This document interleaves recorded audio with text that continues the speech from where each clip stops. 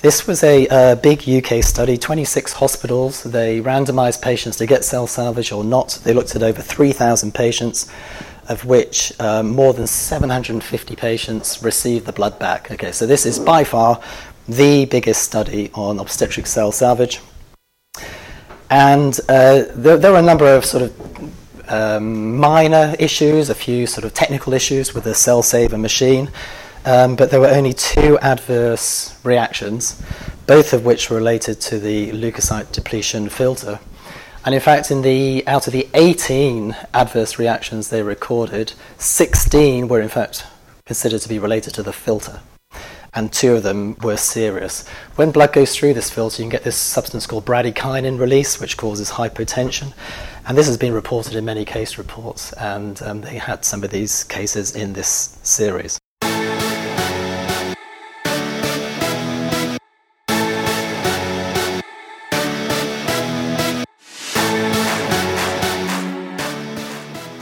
Welcome to episode 41 of the Obs&Gynae Crit Care podcast.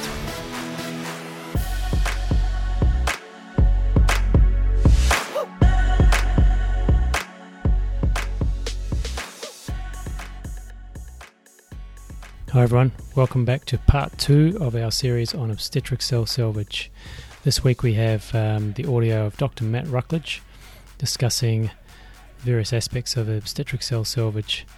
And if anyone is interested and wants to watch the video version, which also has the PowerPoint slides, follow the link on the website. Thanks, Matt. What I will say though, Cheryl, that was great, and really emphasised the importance of the person holding the sucker.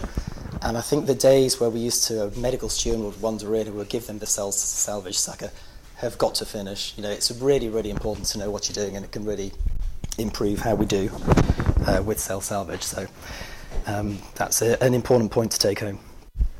So I'm going to focus on the obstetric side of things, because that's predominantly where we use cell salvage here. And obstetrics was relatively late to the party. When you look at the history of cell salvage, obstetrics came fairly late because of the risks of amniotic fluid embolism and dirty surgery and some fetal concerns as well. But since we've started using it, it's become a real growth area. And whereas other surgical areas have become more minimally invasive, obstetrics, I can't quite see how we're going to go minimally invasive in obstetrics. There's probably a way, haven't thought of it yet. But we seem to be seeing more bleeding, so this is a growth area. Having said that, the first reports of obstetric autologous transfusion go way back to the 19th century from this dashing guy called James Blundell, who was a physician surgeon in the UK, who described various techniques. And I think the haematologists would look at this man as being the start of blood transfusion. So he devised this slightly scary contraption called the gravitometer, where somebody would stand up, let their blood into this device, and presumably once they sort of fell over, they'd probably donated enough blood. But he also looked at washing swabs, just what Cheryl's been talking about. But this was before the days of ABO blood compatibility testing, so the results weren't entirely successful. But the origins of cell salvage go back to this time. But it wasn't really until about the late 1990s in obstetrics that we started using cell salvage. So I've mentioned it's a growth industry. There are increasing deaths reported from obstetric hemorrhage in the maternal mortality reports around the country and around the world. And interestingly, in the most recent UK confidential inquiry, so this is a big report of all the maternal deaths that happen across the UK, for the first time they've mentioned this potential increase in hemorrhage deaths due to problems with where your placenta is, so placenta accreta, increta, percreta. And we're just beginning to see those signals coming through. So we need to keep an eye on that, and that's where cell salvage is going to be very useful. There are challenges, though, because obstetric hemorrhage, as we all know, happens. It doesn't just happen 9 to 5 daylight hours. During the week, it happens unpredictably. And it's often hard to estimate how much someone's going to bleed and whether you're going to need cell salvage. It's often very rapid, the blood loss, And there are lots of other things going on at that time where we need extra pairs of hands. So there are challenges. Now, we haven't really mentioned the benefits of cell salvage, but hopefully most of you realise it's all about reducing the risk of requiring donor blood. So by reducing that risk, there are a huge number of benefits to the patient. There may also be cost savings, and cell salvage blood is also better blood in some respects. It hasn't been stored for a long time, and the red cells work better. So if we can get a good product, then that's a benefit. Now, there are downsides, and I think it will be wrong of me not to mention some of the downsides. It does cost money to have a machine. There are disposable costs. There are staff training, availability, this term staff buy-in. To me, that means not rolling the eyes when you ask for cell salvage. And there are potential complications as well. And this is related to blood. We've got to be super, super, super careful with any blood-related product. And we should have the same attention to detail when we're using cell salvage as we do with donor blood. I think that's really, really important. So who was paying attention? What's in cell salvage blood? Very good, yeah. I didn't really appreciate this for years when I was doing this. It is just red cells. And that's really important for if we've got a big bleed and we're salvaging lots of blood and we think, well, we're doing really, really well here. Just remember, we're not giving them any clotting products back, so we still need to keep a close eye on coagulation and replace fibrinogen and platelets and other clotting factors. So these are sort of things I often hear. Difficult to predict the ones that will bleed. The cell salvage suction doesn't work very well, which Cheryl's mentioned. Not sure about all that amniotic fluid. That's got to be a bad thing to get that into the suction. The leukocyte depletion filter restricts the flow of blood too much, so it's been a requirement for reinfusing blood salvaged at obstetric cases to put it through a filter which has a much sort of tighter membrane than a standard blood transfusion filter. But we'll talk about that. But it does slow down the blood. Too much other stuff to do in a massive obstetric hemorrhage to get the cell saver out. Loads of blood ends up in the swabs anyway. We've covered that. So I want to talk a little bit about guidelines and who we follow and where we get our information on how to do this safely. And that really in Australia comes from the National Blood Authority. Now they've got a number of guidelines, including this, published in 2014, guidance for the provision of intraoperative cell salvage, and it's a good document. Now when you read through it, it says that this guidance is based on the UK Cell Salvage Action Group document policy, and the UK Cell Salvage Action Group is part of the UK National Patient Blood Management Steering Group, which basically oversees a lot of transfusion practice in the UK. So you go to that, and they have a lot of guidelines on intraoperative cell salvage. Now, a lot of this has come from the UK, and so currently the Australian Blood Transfusion Service references the guidance from the UK. Now, this was all done in 2014. Now, literally in the last month or two, there have been some new guidelines that have come out, and these have come out from the Association of Anaesthetists of Great Britain and Ireland. And the association was initially endorsed the original UK Cell Salvage Action Group guidelines. They're all kind of interrelated, but these guidelines have just come out and they've been endorsed by a number of well-known bodies within the UK, including the Royal College of Anaesthetists and the Royal College of Surgeons of UK, and the Paediatric Anaesthetists and the Association for Perioperative Practice. So widespread bodies have endorsed these very, very recently published guidelines, which are slightly different to previous guidelines. So we just have to wait and see whether these are then picked up by the Australian guidelines. So it's just important that just to make clear that these guidelines aren't necessarily endorsed by Australian practice as yet, but I suspect they will be. And I've just taken a few quotes from these guidelines. And they include that cell salvage is a key part of patient blood management and its use should increase where possible. They say there are no absolute contraindications, and I think that's a really important thing to recall. It's all a risk-benefit thing, and clearly we've got to be safe and not suck in the wrong things, but there are no absolute contraindications, be that cancer, be that pregnancy, bowel contamination, all these other things. Just some sort of goals as to when you might use it. Consider if you've got an estimated blood loss of more than 500 mils. Consider if you are anemic. Consider if you have religious objection to blood transfusion. I think we'll probably all agree those are sensible considerations. Cheryl might like this statement. It is preferable to use only one type of machine in an institution.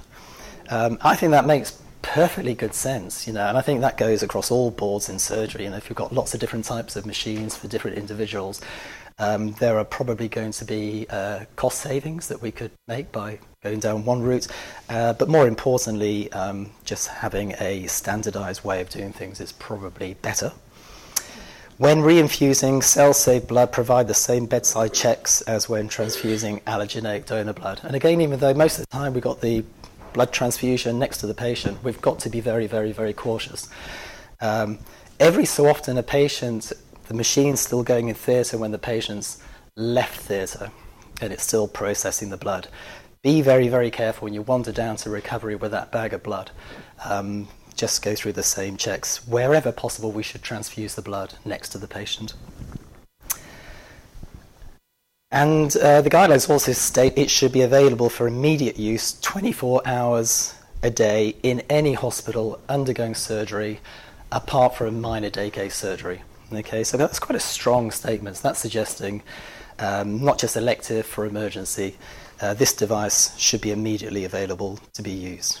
And of course, that goes with appropriate manpower to use that device. So some of the things we hear, difficult to predict the ones that will bleed, and I think that's entirely true. It's very hard sometimes to know who's going to bleed during an obstetric case, but there are the obvious ones. We see it here, the ones with what we refer to now as abnormal placentation, so accreta, percreta, increta. Anyone who's coming up to theatre who's already coagulopathic or perhaps low platelets, we should use it. I guess the likely ones often occur out of hours. So these are likely uterine atony, so those women that have been in labour for days on syntocinon, and they've been labouring for a long time, and then at delivery, as you've all experienced, the uterus doesn't really want to do much. Multiple pregnancy, low-lying placenta, complex surgery, some obesity as well. And I guess these aren't necessarily going to bleed, but refusal of donor blood.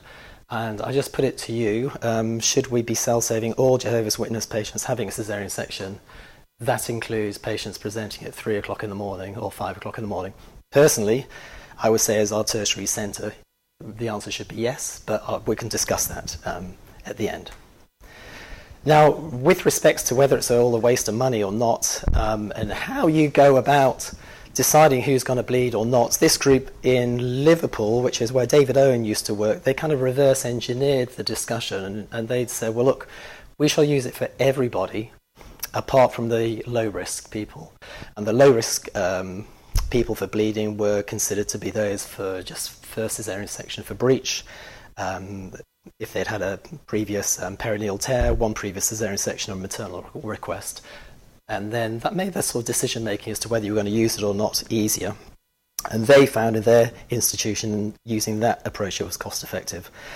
We talked about the cell salvage suction not working very well, and it's kind of working as well as it's meant to work. It's just can't go on very high suction.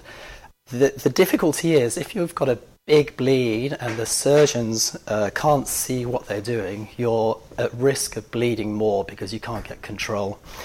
And so in that situation, if we are using the cell saver sucker, there's a couple of approaches we've got. One is to just get in another sucker to clear the blood so they can actually see what they're doing. Another approach is just to turn up the suction on the cell saver so it becomes like a normal sucker, and then remember to turn it down. The reason we don't go high on the sucker is because of the damage to the red cells and the risk of having a bad product at the end. So it's very important that, we want to get as much blood into the cell saver sucker as we can, but sometimes if it's pouring over the sides of the patient and the surgeons can't see what they're doing, we need to clear that blood and we need to allow them to get on with the operation. So those are the two options I would suggest. Interrupting Matt's talk to make a little comment. which was in the talk, but which didn't record very well because I was in the audience. So I just made a quick suggestion at this stage of the talk that one alternative to using a standard suction to clear the surgical field when the bleeding is so brisk that they can't see what they're doing would be to consider getting one of the members of the surgical team to apply manual aortic compression at the level of the umbilicus. This would have two beneficial effects. One, obviously, it could stop the bleeding temporarily and allow them to clear the surgical field with the cell salvage sucker. And also, obviously, it's going to stop bleeding and be more beneficial for the patient to prevent their hypovolemia. Sounds very sensible.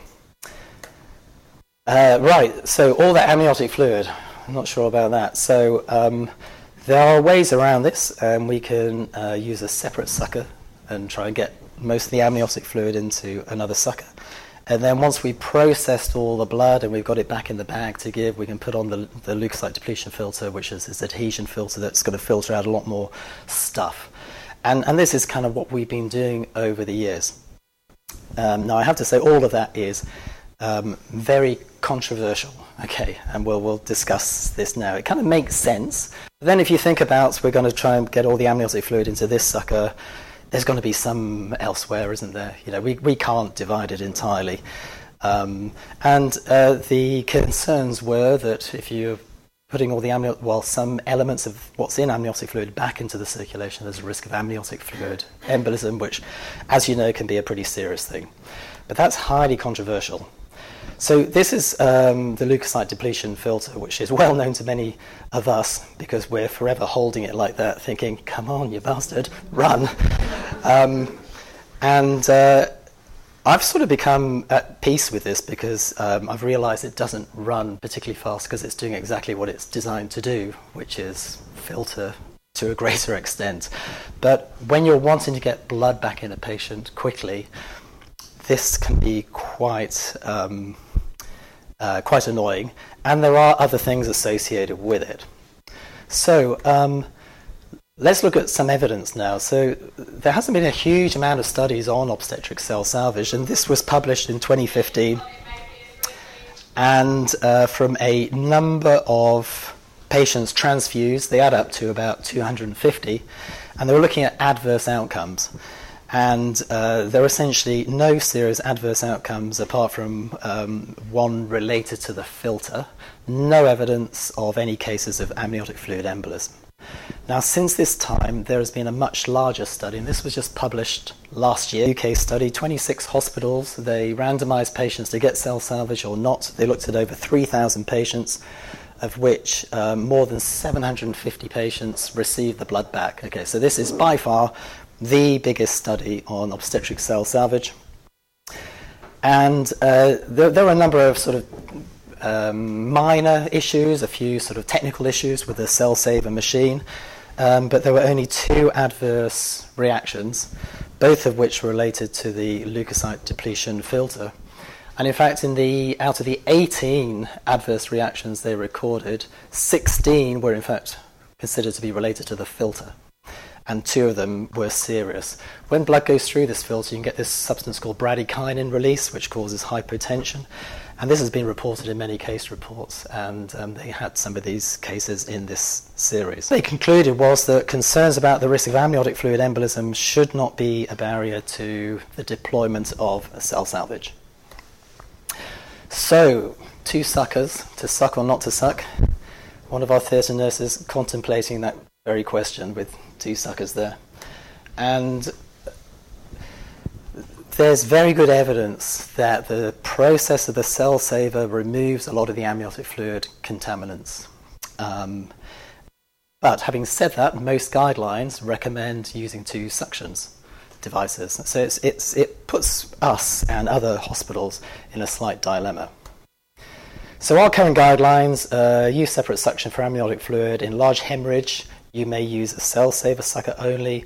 In anticipated large hemorrhage, you may use Cell Saver sucker only. Okay, now we're tweaking these all the time, and they're currently under review. But what I want to really highlight is that the amniotic fluid side of things isn't anything to worry about. So let's just remind ourselves there are no proven cases of amniotic fluid embolism with cell salvage, and it's been used many thousands of times. One sucker practice around the world is common, and the usefulness of the leukocyte depletion filter is debatable. And just to sort of highlight this, so going back to the Salvo study, so this was the study, 3,000 women, more than 750 women had cell-saved blood returned. And if you look at the number of suckers used, they didn't, in the methodology, they didn't specify you needed to use one or two. They said, well, you do what you normally do at your institutions. And more, so 58%, used just one sucker. So these were 26 units selected for this study within the UK, and 60% of those 26 units just used one sucker all the time. And what's kind of interesting, when you look at the leukocyte depletion filter, whether it was used or not, about half the time people are transfusing blood in the UK, certainly in this group of centres in the study, without using a leukocyte depletion filter. So, let's just return back to the guidelines that have just come out, and what do they say about the amniotic fluid and leukocyte depletion filter? So the Association Anaesthetist 2018 guidelines suggest a double suction technique may reduce initial contamination, but in vitro studies consistently, I put in the italics there, they didn't, demonstrate the cell salvage process can effectively remove plasma phase elements of amniotic fluid. The use of leukocyte depletion filters should be considered, but these slow reinfusion rates and evidence for their effectiveness is mixed. You can't force blood through them, that's a very bad thing to do. And the other thing you have to think about is you have to replace them as well after an unspecified number of transfusions through them. And they do have the potential to cause these serious hypertensive-related episodes. The working party decided not to recommend routine use of double suction or leukocyte depletion filters in obstetric practice. So that doesn't say everyone just use one sucker or everyone never use these filters.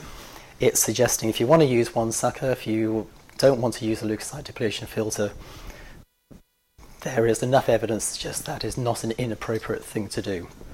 So I think there's a little bit of clarity, but these guidelines, again, they're guidelines, of course, they're not protocols, but they're providing a little bit of a framework for how we can operate.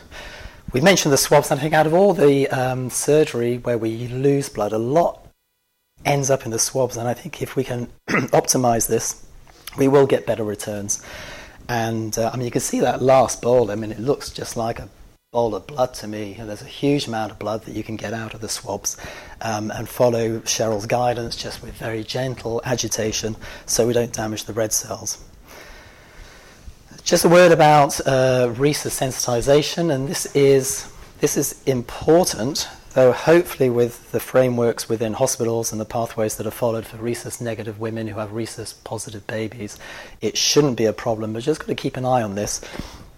The cell saver doesn't recognise fetal cells or maternal cells, and there's a risk, a higher risk with cell salvage that you get more fetal-maternal hemorrhage, and this carries a risk of hemolytic disease of the newborn in rhesus-negative women who have rhesus-positive babies in future pregnancies, unless appropriate anti-D is given. So this is kind of important because we probably need to highlight the rhesus-negative women maybe a little bit more, but hopefully, I'm glad to see Matt's here, hopefully the process by which we can assess the degree of fetal-maternal hemorrhage and giving the appropriate anti-D is already there. But there are just some minor concerns with longer-term issues with this because it's not really being followed up. As we all know, there's loads of stuff going on in a massive hemorrhage, and sometimes the cell saver seems like the last thing you want to do, and that's fair enough. Obviously, ABC, we need to focus on the important things. We can get the collect-only system set up pretty quickly. I reckon you can do it in about 50 seconds if the equipment is nearby. Using the pre-made anticoagulant bag, using the best top-of-the-range machine. Cheryl, I hear there's a new one coming out. Yes, there is. As I said, your favourite rep. And I guess educate and infuse, and I guess this is all part of that. And remember that if you do just collect the blood and it's anticoagulated, it can actually sit in the easy bit is collecting the blood, the more tricky bit is processing it. But it can just sit in that reservoir for 4 hours. So if we don't have somebody to process it, we could always find somebody. Just to highlight safety, really, really, really important. I think this hospital has a really good approach to that, certainly in the haematology side. And I know that there's good governance and ongoing audit with all we do with our cell salvage patients. And remember those usual checks. Just be very careful. This is blood. We're giving it back to somebody, hopefully to the right person. So there's probably scope to increase our cell salvage at King Edward.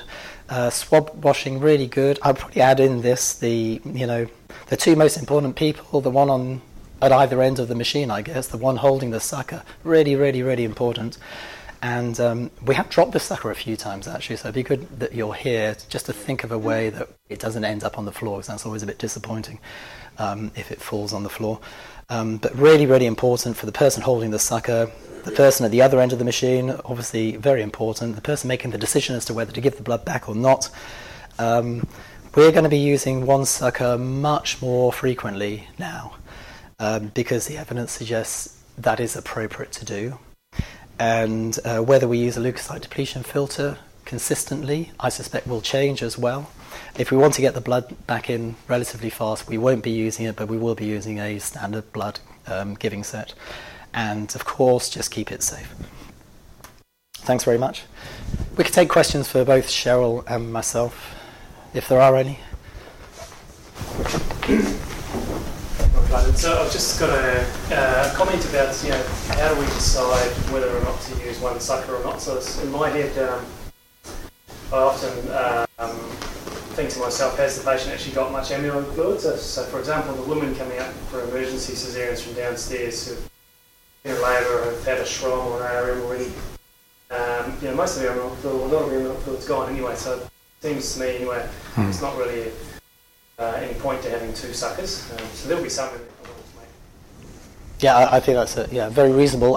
And sometimes you have to remember, if you're putting everything into one sucker and you've got a lot of amniotic fluid, it can overwhelm the cell salvage sucker. It can pretty much fill it with amniotic fluid. And then you've got to get rid of that. That's all got to go through the processing system. So in those situations, that's not necessarily helpful. So there are times when two suckers is entirely a good idea. And yeah, so I guess these decisions would be best made at timeout. We're going to use cell salvage here. Are we going to use one sucker, two suckers, the filter? I guess the placenta cases where sometimes we're getting blood right from the start, for me, those are a one sucker case. But you might also want to have a standard sucker on standby just in case you need to get rid of a bit more blood at the time. But some of these more elective settings where there's clearly lots of amniotic fluid, then doing what we've been doing for many years is entirely the right thing to do. I think what we're trying to just get over is, don't worry about seeing all the amniotic fluid going into the cell saver. That is okay.